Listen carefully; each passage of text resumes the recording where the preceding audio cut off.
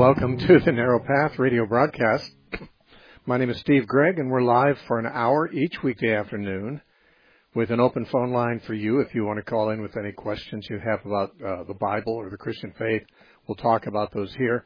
If you have a difference of opinion from the host, if you see something differently that you've heard on the program, maybe you don't even agree with Christianity or the Bible, maybe you've got some objections to those things, I always welcome your calls. If you want to give me a call, we've got some open lines right now as I speak. You can get through. The number is 844-484-5737. That's 844-484-5737 if you'd like to be on the show today. I have been announcing that next week, toward the end of the week and through the weekend, I'm going to be speaking at a number of venues in Arizona. 5 nights, 5 different towns in the Phoenix area. And if you live in the Arizona area and you're interested, next Thursday, the 8th, I'll be in Peoria. The next day, Scottsdale. The next day, Gilbert. The next day, Goodyear. And the following day, which is Monday the 12th, Maricopa, all in venues surrounding Phoenix. I come about once a year to Arizona, and this is that time this year. If you're in the area, feel free to go to our website, thenarrowpath.com, and look under announcements, and there you'll see the information to come to those meetings. And some of them are in homes. I'm not sure if all of them are. Sometimes they're in homes, sometimes they're in churches. But you can find out where it's going to be and show up. We'd love to see you. We're going to go to the phones now and talk to Allison calling from Georgia. Allison, welcome to the Narrow Path. Thanks for calling. Hi, Steve. I have 2 questions. The first one is, do you think it's possible that the devil will ever come to repentance or may ever want forgiveness? And the second one is, do you think God would ever be worried about offending people or when people are just offended in general? Well, I don't think the devil will ever repent. I suspect that he can't, but even if he could, the Bible predicts that he's going to be cast into the lake of fire. And Revelation 20 and verse 10 says he'll be tormented forever and ever, day and night in the lake of fire with the beast of the false prophet. So, no, I don't think we're going to see the devil converted. As far as God being concerned about whether people are offended by what you have to realize who we're talking about when we talk about God. We're talking about the guy who created the universe. Do you think our petty little offenses at him are anything more than like a gnat on an elephant? I really don't think that God adjusts himself to the sensitivities of people who are rebellious against him. You see, no one would be offended by God except someone who's rebelling against him. Because people who love God love his will. They love him. They want to please him. They're eager to do so. They're not offended by God. They realize that God's the one who has occasion to be offended by us, not vice versa. So the real issue would not be, is God offended? Is God concerned that we're offended by him? But are we offensive to him? Now, if you're wondering whether Jesus would avoid saying things that offend people, if that's what your question really is, Jesus never seemed to care to avoid those things. He offended the Pharisees. And when the disciples came to him, this is in Matthew chapter 15, they said, do you know that the Pharisees were offended by what you said? And he said, leave them alone. They're blind leaders of the blind. Every tree or every plant that my Father has not planted will be plucked up by the roots. In other words, he thought, well, they're not my people. They're rebels. Of course they're going to be offended by me. What do I care? No, not that he doesn't care for their souls, but he's not in a crisis because they find something offensive that he said. Of course, he's not willing that any should perish. He wants all to repent. He wants all to be saved. But God's a realist also. He knows that some people are not going to repent. And he's not thin-skinned. He doesn't go into a rejection crisis or something because people find him offensive. They are the ones with the problem, and he knows that. He's not the one with the problem. And so, no, I don't think that God is overly concerned about whether people are offended by him, except insofar as he'd prefer for them to believe. He'd prefer for them to be on his side, not because he needs it, but because they need it. God doesn't need affirmation from us, but we certainly need his, and that's what I would think when I think about saying something offensive. Now, if I say something offensive to someone, that's a different story, especially if I could say the same thing in a less offensive way. Obviously, as a Christian, I shouldn't turn people off either to myself or to God or to the gospel by being unnecessarily offensive. But Paul did say that the offense of the gospel is bound to exist when you are uncompromising. The offense of the cross, he spoke of it. And so he expects that if we are uncompromising, even if we're friendly, even if we're nice about it. I mean, Paul did say we should speak the truth in love in Ephesians 4:15. So obviously, if we speak what some may find to be an offensive truth, but we say it in love, we're doing our best not to be offensive.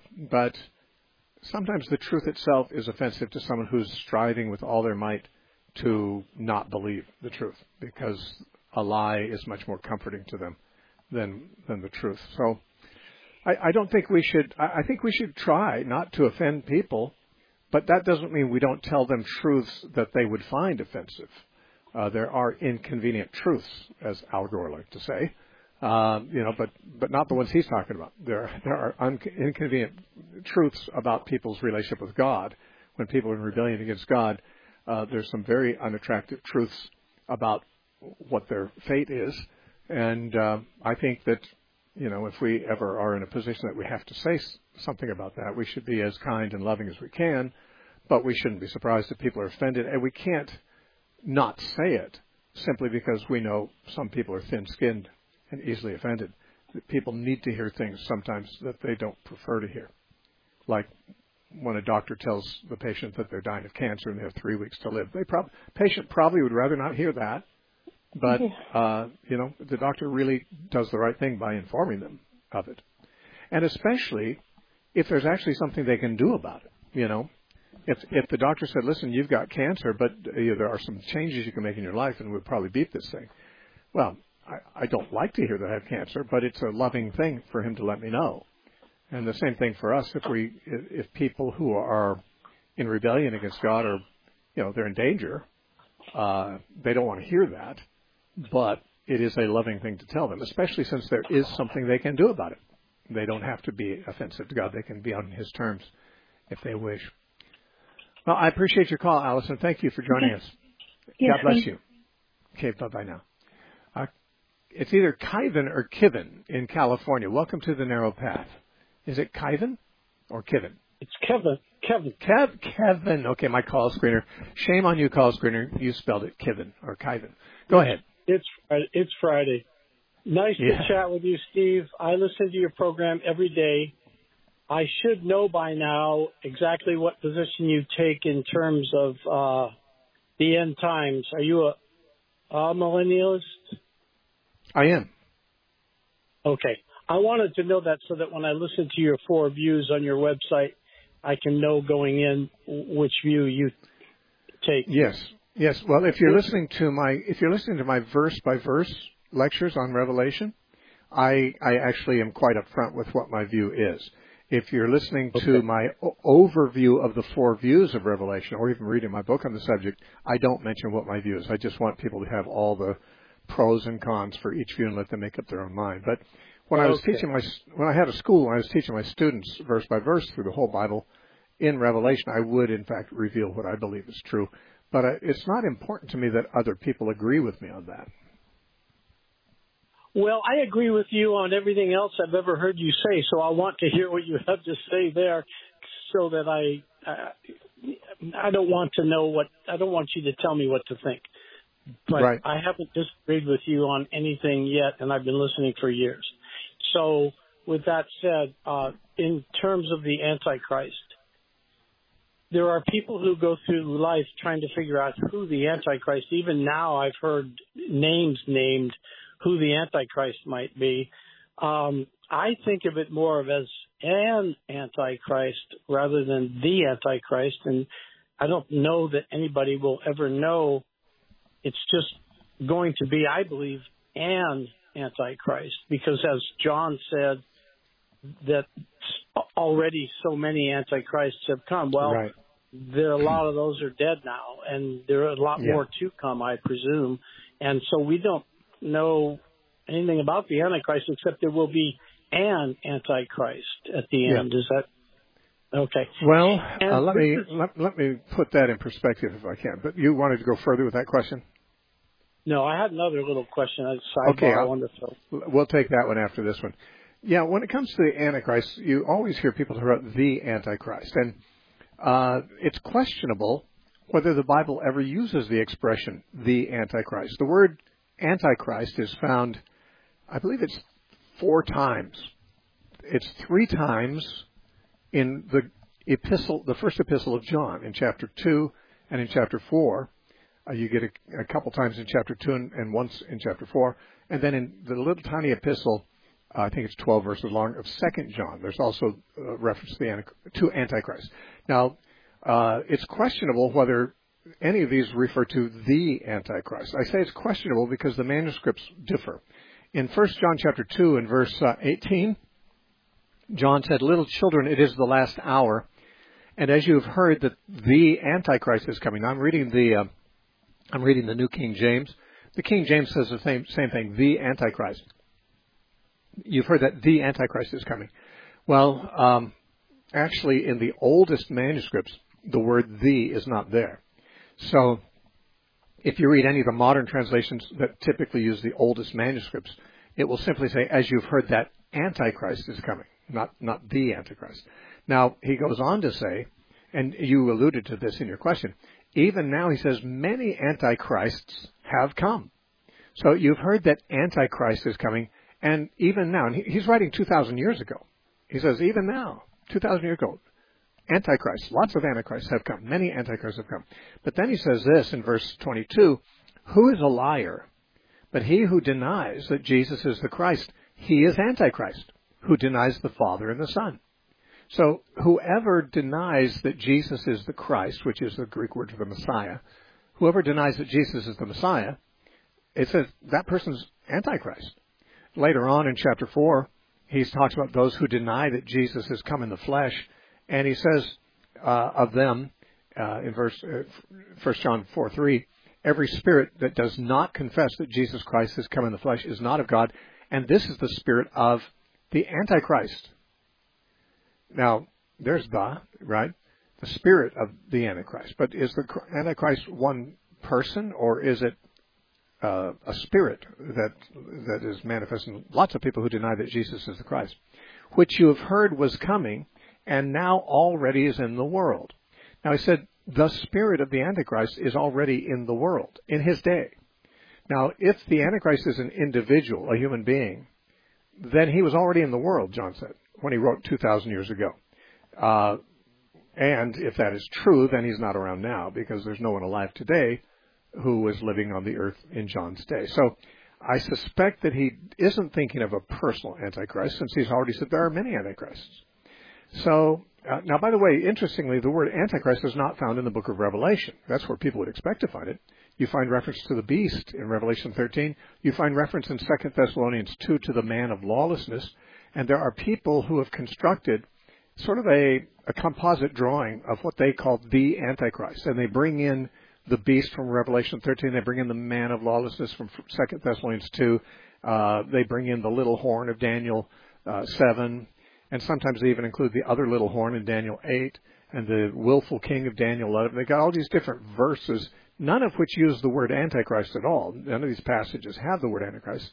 And they all talk about someone very bad, but in different settings. I'm not sure that they're always talking about the same bad guy. It's very tempting to take all these passages about these bad guys and say, this is, let's put it together all as one picture of one really bad guy. Well, that's the popular thing that is done by dispensationalists today. They just kind of put it together as one big bad guy. Now, do I believe that in the end of the world, there will be a world leader who is anti-Christian?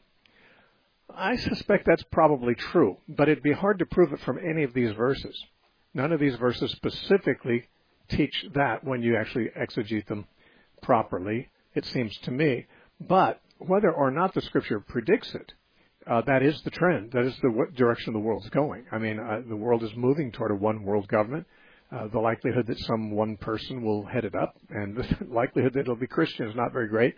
It's almost certainly going to be anti-Christian, since those who are trying to put together the one world government are themselves anti-Christian. So, I mean, the idea that there could be one man in the end of the world, or at the end before Jesus comes back, who's anti-Christian, who persecutes Christianity, in other words, someone very much like the popular view of the Antichrist. Such a person could certainly arise, but it'd be very, very difficult in my mind to find that particular person in any of these passages. So that's just me. Some people think they can. I've looked at those pretty closely, and I don't think I do see them there. Right. And the other thing that occurred to me the other day, you were talking about communion, and I was raised in the Catholic Church, and I always believed in transubstantiation. I really did believe it as a young boy. And then I turned my back on God for many, many years. I was baptized about 20 years ago, and I attended non-denominational evangelical church, Calvary, as a matter of fact. But I attended many Catholic services early morning as a man, and I found that many men would take the host and then just nod gently and humbly and bypass the chalice. And it occurred to me that perhaps they're avoiding what they see to be alcohol. And many men have reached that point in their life where they can't drink alcohol. Well, that could be. I mean, that could be the reason. I've never been inside the Catholic Church. I've only observed it from outside. And I could be wrong. Any older Catholics can tell me if this is true or not. But as I recall, when I was young, it was very controversial as to whether the average participant could drink from the chalice or not. I mean, the average Catholic would take the host, the bread, but I think only the priest would drink from the chalice. Now, if I'm wrong, I'm just stupid about those things. I've never been inside, and I understand, or I think I've heard that has changed. That the ordinary person gets to drink the chalice too. I could be as wrong about that. I don't know. I don't know how Catholics do this anymore. I know you can take the Mass every morning if you want to, and that's apparently what you're referring to. I would think that people who take the Mass since they're Catholics, probably don't have any scruples about alcohol. Most Catholics and Lutherans and many Christians don't. Now, some place like Calvary Chapel, I don't think they do have problems with it. Some Baptists do, some Pentecostals do have problems with alcohol. But on the other hand, if a person is an alcoholic, it may be that they do pass on, on the wine, at communion. I know some of the non-denominational churches, or even some of the Protestant churches I've been to, they have, these little cups, and some of them have wine. One of the trays has wine, and one has grape juice for those who don't want to drink the wine. I don't know if they've already moved to gluten and gluten-free bread yet, but I'm sure that's coming too. I actually don't know the answer to your question. Are they doing that because of that? You would have to ask someone who actually does that, and I'm sure they'd be glad to tell you. But I'm not an insider on Roman Catholic practices, because I've never actually been a Roman Catholic. It occurred that if you believe in all the Catholic doctrines, and yet you don't drink the chalice because it's got wine in it, then it can't be blood and wine. It's one or the other, and I don't mean to beat up on the Catholics. I was raised. Okay, so what you're saying, if the reason they're not drinking it is because they're trying to avoid wine because of alcohol problems, then do they really believe that wine has become blood? Because obviously drinking literal blood would not be a challenge to an alcoholic, because there's no alcohol in literal blood, unless it's the blood of a very drunk man.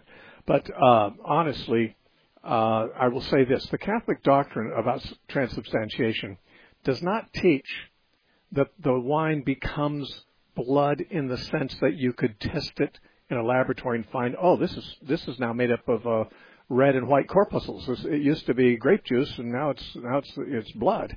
Catholics don't claim that. What they claim is there's a mystical transaction where the essence of the wine becomes the blood of Christ, but what they call the accidents of it, which is the testable, visible features of it. They call that the accidents as opposed to the essence of it. They believe the essence of it becomes blood, but you could test it in a lab. It still be all its physical features would still be wine, which is a good way of making, let's just say, an untestable claim about it. I mean, if it's one thing to say there's some magic that takes place. This wine has now become, blood. But to say, yeah, but if you test it, you won't find it be so. But you're not supposed to. The claim we're making is untestable. To my mind, you only do that when you've got a weak position. But anyway, I can see what you mean. If they thought it was really blood, then they wouldn't be concerned about alcohol in it.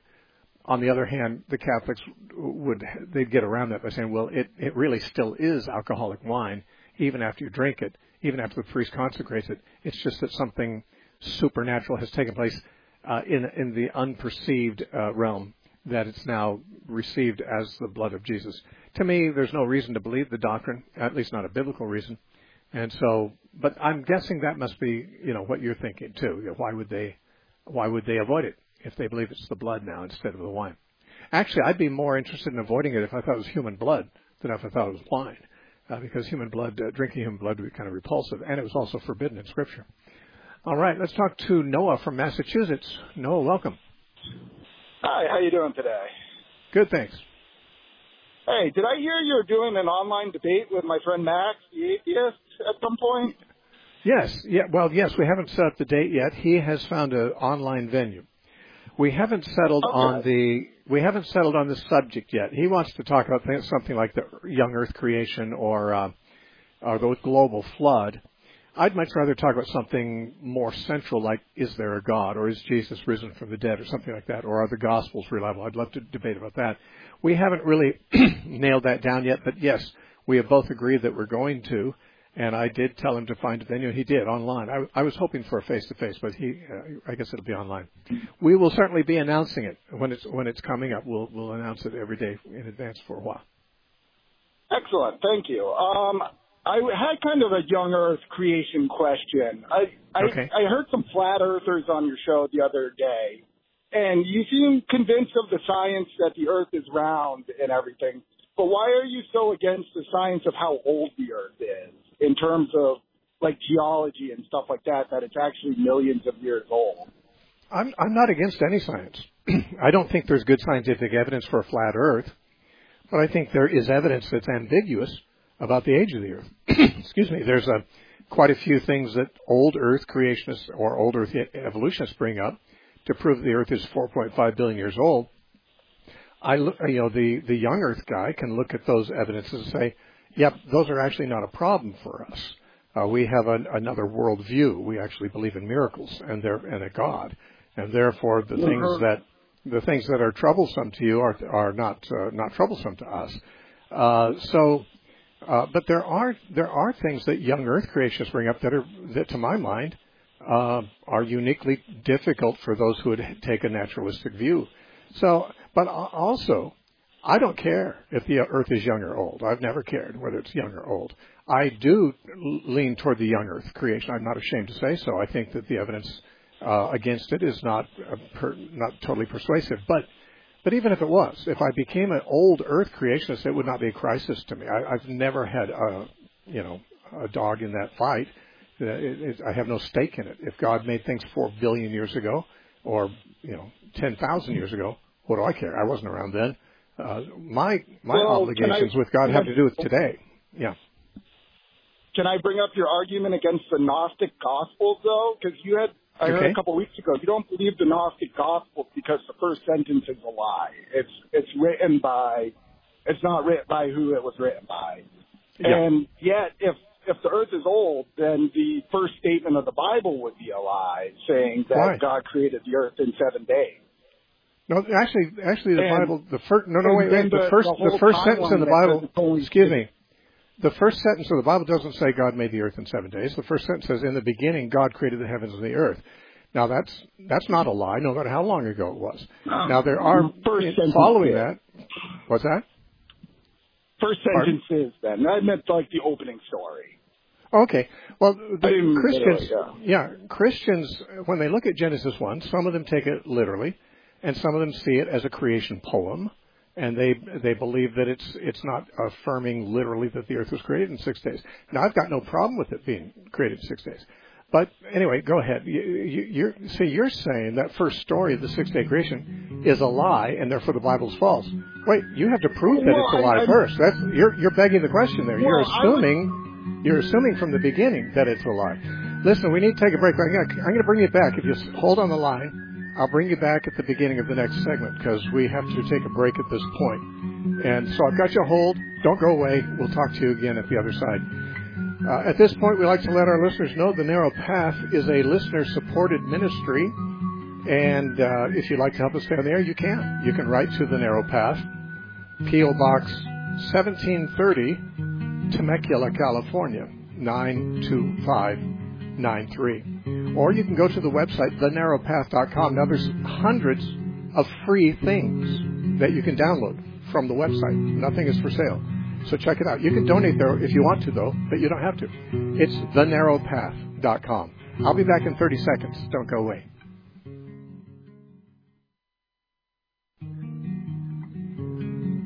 We highly recommend that you listen to Steve Gregg's 14-lecture series entitled, When Shall These Things Be? This series addresses topics like the Great Tribulation, Armageddon, the rise of the Antichrist, and the 70th week of Daniel. When Shall These Things Be can be downloaded in MP3 format without charge from our website, thenarrowpath.com.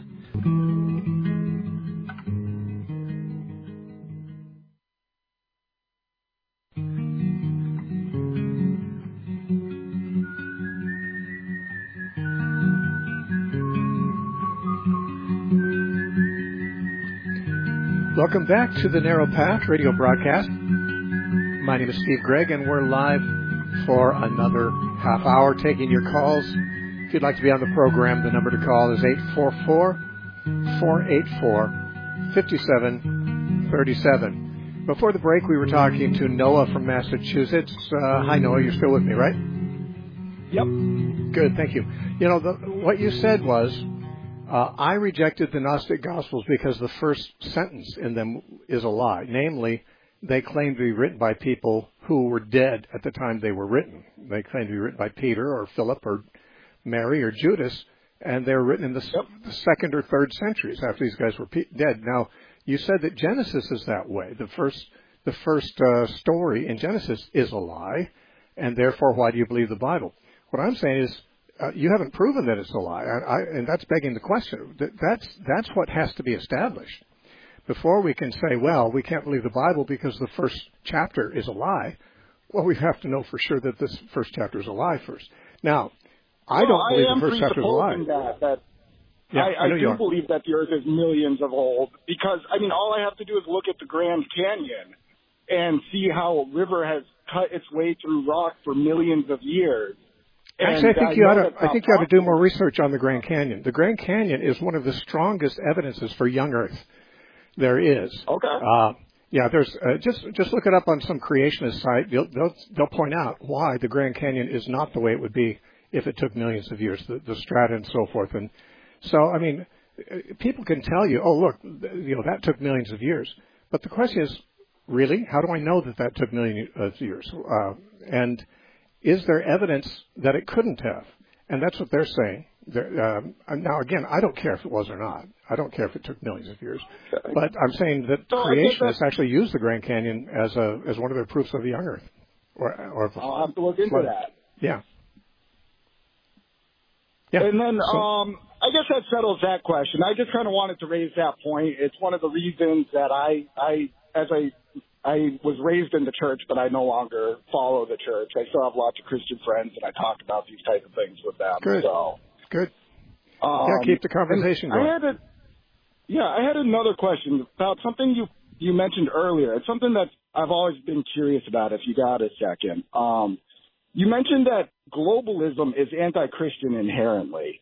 And I've always wondered, why do Christians tend more towards a nationalistic view than a globalist view, because I would feel with no Jews, no Gentiles, blah, blah, blah, Christians would favor a more global view. Yes, we actually do look forward to a global world government under Jesus Christ. When he returns, there will be a global good government, and it won't be anti-Christian. The reason that I say globalism is anti-Christian is because all the people who are promoting it are anti-Christian people. They want to take away people's freedom. They want to take people's rights. They have a utopian dream, which is, to my mind, going to require injustice to enforce against the will of the peoples. That's not a Christian thing. They do see Christianity as one of the big obstacles that they need to get out of the way. So, I mean, you just have to find out who these people are who are talking about the one world government. You'll find that they reject Christianity, and some of them see Christianity as a serious problem. But the idea of the whole globe being under one king, Jesus, is a very Christian idea. It's just not going to work out as long as the people who are in charge are anti-Christians. But we do believe Jesus is going to come back. We do believe there will be a global government. Now, I will talk about, you said, why nationalism? I don't know if I'm big on nationalism, but I'm not against it. After the flood, which I know you don't believe in, there was a Tower of Babel, which I'm sure you don't believe in either. But the Bible teaches that the Tower of Babel was created or was begun to be constructed because the rulers wanted to keep people from scattering around the world. Why? Well, because it's hard for rulers to control everybody if they're all scattered around, And so, but God didn't want them to be all controlled by one, pagan ruler. The guy who started that was a guy named Nimrod, who was a bad guy. And so the confusion of the languages and the distribution of people to various nations was to prevent the possibility of one bad guy controlling everybody. In fact, Paul talks about that in, I think it's in Acts chapter 14, when he's talking about how God made of one blood all nations. And it says, and he determined the habitation of their nations and their boundaries. He says, so that they might feel after God and perhaps find him. In other words, God wanted people to be independent from some kind of globalist control so that they could personally have freedom of conscience to seek and maybe find God.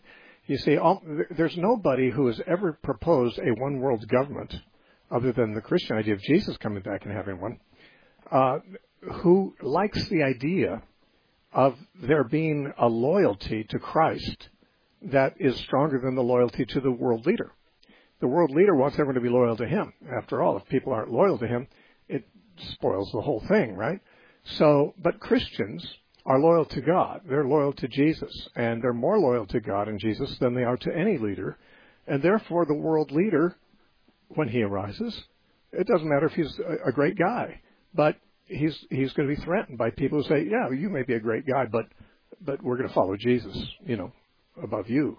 And there's never yet been a world leader who wanted any of their subjects to follow some other person more than them. So that's the issue. That's why globalism is itself inherently anti-Christian. Not because the idea of the whole globe being governed by people who have no ethnic or national distinctions is a problem. That's exactly the society that Jesus creates when people come to him. They, their race, their economic status, their nationality becomes irrelevant because we're all one in Christ. But the world isn't all one in Christ, not now, because not all the world is yet in Christ. When it is, then a one world government will be absolutely perfect. Hey, thanks for your call. I need to take some more right now, but great to hear from you. I'm sure we'll hear from you again. Let's talk to Rashad from Brooklyn, New York. Officer Rashad, or maybe, is it Sergeant? What's your status, Rashad? Yeah, officer. Rank? Officer, okay. Good to hear from you again. Yeah, officer. Good. Thank you. Yeah, I was going to ask a question about the whole Catholic thing with communion and everything, but I think you already explained it. My question was going to be, because I was on the impression that they thought that it literally turned into flesh and blood. So my question was going to be, why not use the argument that, which I think, I'm pretty sure Scripture says we're not supposed to drink human blood or eat human flesh. Yeah. And frankly, when Jesus was in the upper room with his disciples, and he said, "Drink this cup, this is my blood," if they believed that was literally his blood and not just a figure of speech, if they didn't think he was saying, "This is a symbol of my blood," which is what he did mean, but if they actually believed it was blood, Peter would have said, "Not so, Lord. I'm a Jew. I don't drink blood, any blood, much less human blood." Remember, it was years later when Peter was on the housetop and Jesus gave him a vision of these unclean animals and said, "Arise, Peter, kill and eat." Peter said, "No, Lord, I'm kosher. I've never eaten any unclean thing." Well, that's exactly how Peter would have reacted if he thought Jesus was asking him to drink literal human blood. I mean, it's clear that the apostles did not understand him to be being literal, and they had no reason to. They were taking a Passover meal where they were accustomed to the elements at the table being symbolic. At the Passover, they would say, "This bread is the bread of affliction that our fathers ate in Egypt." Well, really? It must be mighty moldy by now. This is 1,400 years later.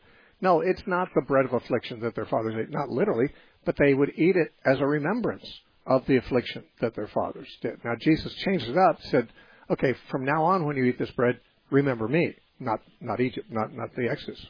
This is my flesh that's, broken for you. This wine is my blood." It represents it. This is a ritualistic meal, and at rituals, the things you eat represent things. They don't become magically something else. At least there's no reason to believe that it did. I mean, God could make it happen, but there's no evidence in the Bible that God does make that happen or that he'd be interested in doing so. All right. I had another question if you have the time. Go ahead. How do you argue against someone that thinks that we literally have to do everything that Jesus did? As in, as a Christian, you're supposed to, because Jesus celebrated Passover, you're supposed to celebrate Passover, and things like that. Well, we are to walk as Jesus walked. It says in 1 John chapter 2, verse 4, but we're not supposed to do everything he did. For example, not everyone has to grow a beard. Not everyone has to wear sandals. Not everyone has to walk around unmarried and homeless like Jesus did. That's not a universal requirement.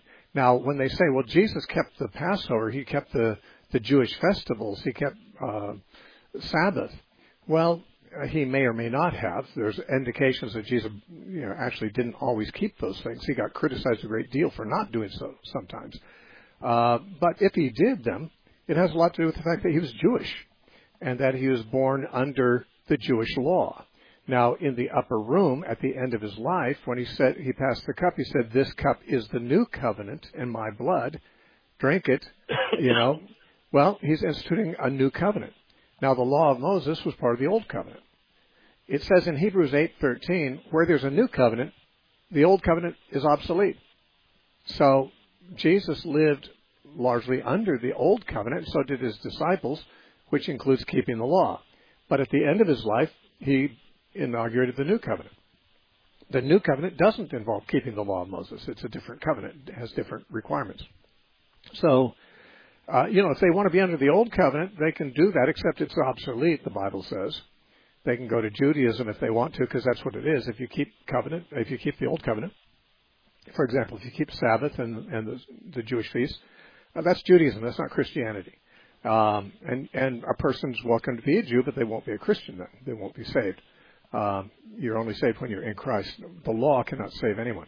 That's what Paul is very emphatic about. If there was any law given by which a man could be made righteous, then Jesus died for nothing, Paul said in Galatians 2. Right. Cool. All right, thank you, Steve. Have a blessed weekend. Great talking to you, Rashad. God bless. Okay, let's see here. Let's talk to John from Indiana. John, welcome. Yes, thank you very much, Steve. Sure. I have one question. What relationship was Delilah to Samson, and was all his feats actually true, and did God give him his grace in his final day? Okay, first of all, we don't know that Delilah had any relation to him except that she was probably a harlot. We do not read that he married her. he visited her from time to time and spent the night with her. And we do know that earlier in his life there's another woman that he was with. And I think most Bible scholars would just say Delilah was probably just a hooker. And that Samson was not a good man. I mean, he broke every vow he had. He had a Nazirite vow, which means you can't touch a dead body, but he killed people with a jawbone of an ox. You're not allowed to drink wine if you're a Nazirite. Well, he probably did. He partied. You're not allowed to cut your hair. Well, for the most part, he didn't until the end there. When he wanted to please Delilah, he went ahead and he knew she was going to cut it. 3 times she said, what's the secret of your strength? He said, well, if you do this to me, I'll lose my strength. And when he slept, she would do that thing to him, but found out he didn't lose his strength. So by the time he finally said, well, here's the truth, you got to cut my hair, he knew she was going to do it. She'd done all the other things he'd said. So it's like she was saying, oh, you don't love me if you don't tell me the truth. So he was more interested in keeping her affection than on keeping his vow to God. So he had many compromises in his life, moral and ceremonial and so forth. But did he really do those feats that are recorded? I think he did. I believe the stories, true stories of the feats that he did. And then did he die under grace? I believe he died under grace. It does seem like at the end, when his eyes were put out, he was very humbled.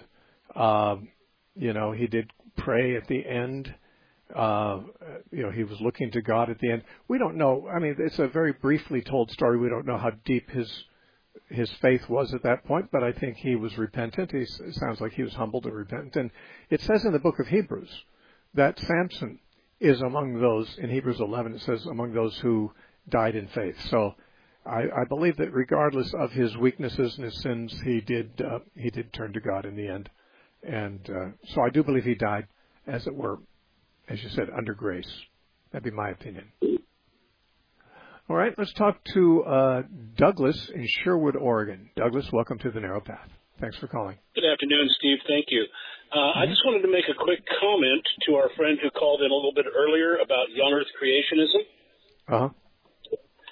There is a relatively new book called The Comprehensive Guide to Science and Faith, and this is a 48-chapter volume, 48 articles by over 30 authors, and most of them are believers. But even the ones who are not strictly speaking Christian, they typically believe in some version of God.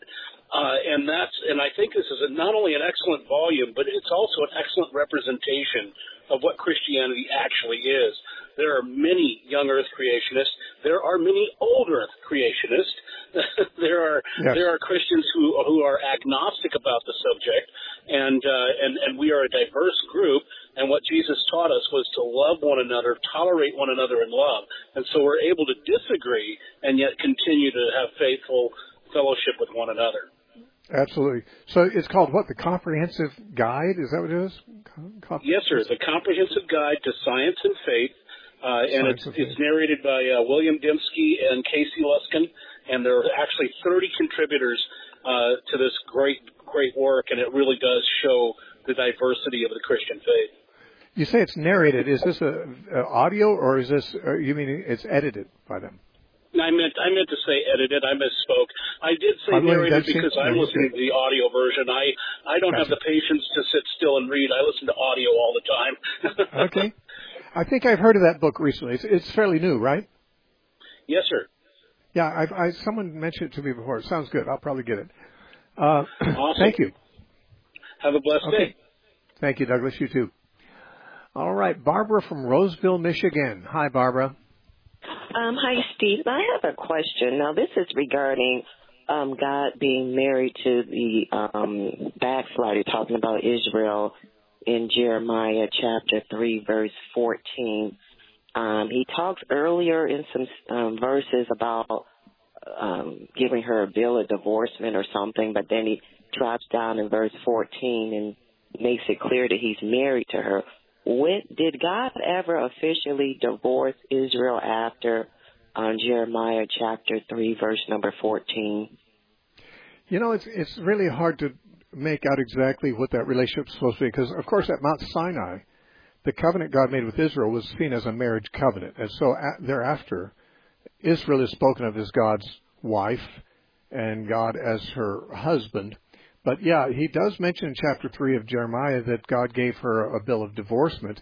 But then he also says if she comes back, he'll take her back. And he makes reference there to Deuteronomy 24, verses 1 through 4, or 1 through 3, where it says that if a man divorces his wife and gives her a bill of divorcement, and she goes and becomes another man's wife, if her second husband divorces her, then she cannot go back to her first husband. And actually, Jeremiah 3 begins by stating, restating that law from Deuteronomy, and then saying, yeah, but even though I've given you a bill of divorcement, I'll take you back if you return. So he's saying, even though the law wouldn't allow this to happen for a wife who's been divorced to come back to her husband if she's been with another man since, he says, yeah, well, I'll waive that requirement and I'll take you back. In other words, he's still seeing her as his wife, in a sense, even though he's given her a bill of divorcement. Now, I think what we're supposed to see is that there's two tracks to Israel's identity and destiny. There's the nation as a national entity made up of ethnic Jews, Israel, and then there's what Jeremiah and others refer to as the remnant, the faithful remnant of Israel. And I think what he's saying is, in sending the nation into Babylon, that's like giving the nation a bill of divorce. But the remnant, who are still faithful to him, he's still kind of married to them. And he says the nation can be restored too if they'll come back to him. But it's like he divorced the nation. But there's always that element within the nation who are faithful Israelites who he never would disown. And therefore he's still in covenant with them. Now, as it turned out, after the Babylonian exile, most of the Jews who went into exile remained unbelievers, or at least they didn't come back. When they were given the opportunity to come back and restore the nation, only 50,000 out of probably a few million came back, and they were the remnant. And God did, continue His relationship with the remnant. But the nation as itself, it came to an end. It was, in fact, rebuilt by the remnant.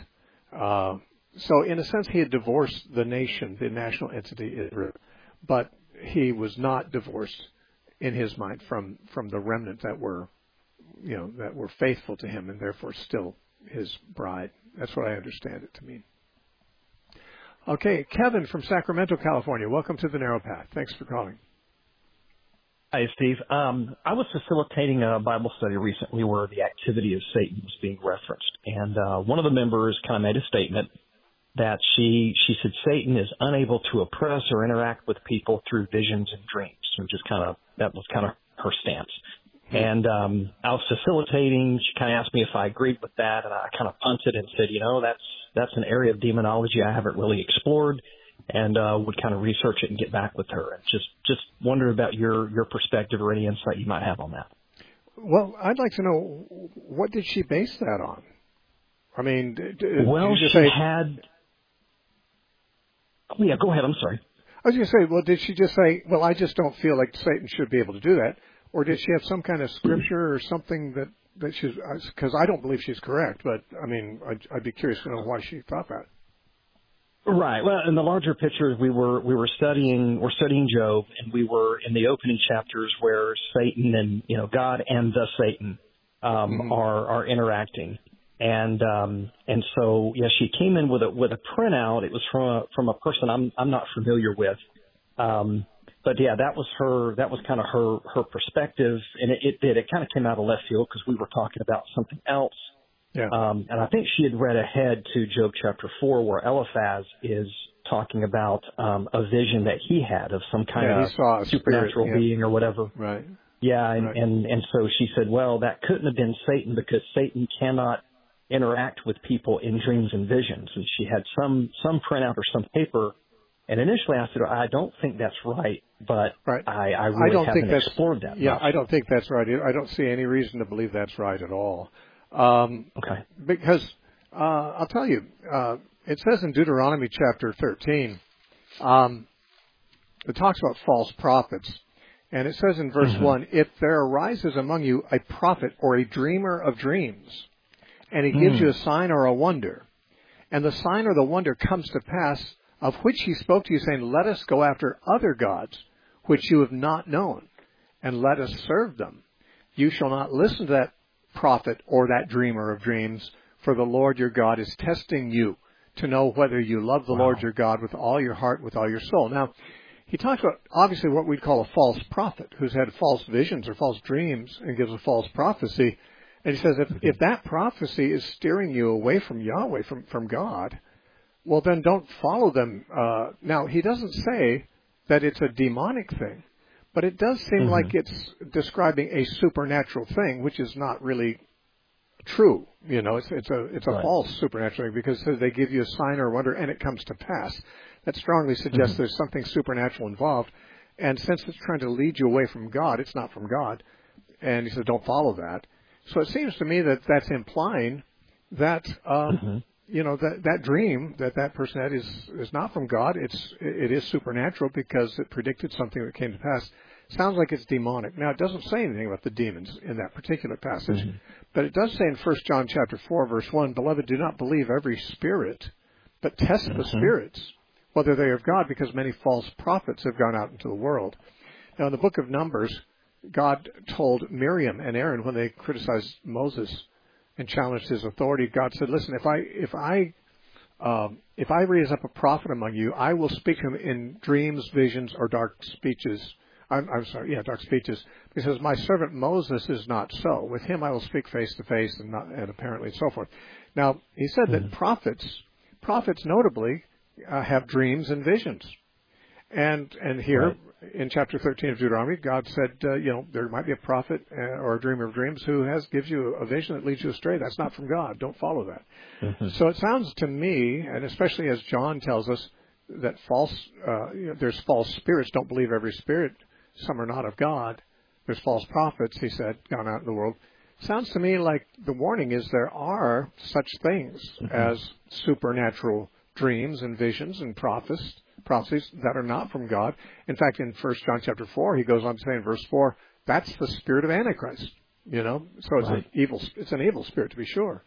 So I think she was just kind of, I don't know, she was just quoting somebody who must have made something up, because I don't think that the Bible supports that idea.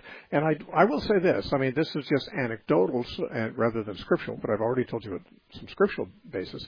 I've known a lot of people who've had dreams that I think were demonic. I mean, I've known some Christians and non-Christians who are tormented at night with night terrors and dreams that are horrible nightmares that, you know, that are not, doesn't seem like it's from God. And certainly when they have, then when you have, in some cases, people wake up from their dreams, they feel like there's a body on top of them and hands around their throat. I've heard that story many times from many people. Every time they say that when they call out on Jesus, it goes away. But I think that's demonic. So I think the lady was not very well informed, in my opinion. Hey, Steve, thanks for all you do. Appreciate it. Okay, Kevin, God bless you. Well, we're out of time for today's broadcast and for the week. You've been listening to the Narrow Path radio broadcast. We're on Monday through Friday at this same time. Been doing it for 27 years daily. We are listener supported. If you'd like to help us pay the radio bills to stay on the air, you can write to the Narrow Path, P.O. Box 1730, Temecula, California 92593. Or go to our website, thenarrowpath.com. Next Wednesday, we have our monthly Zoom meeting. You can find that at our website, thenarrowpath.com, under announcements. Let's talk again Monday. Have a good weekend.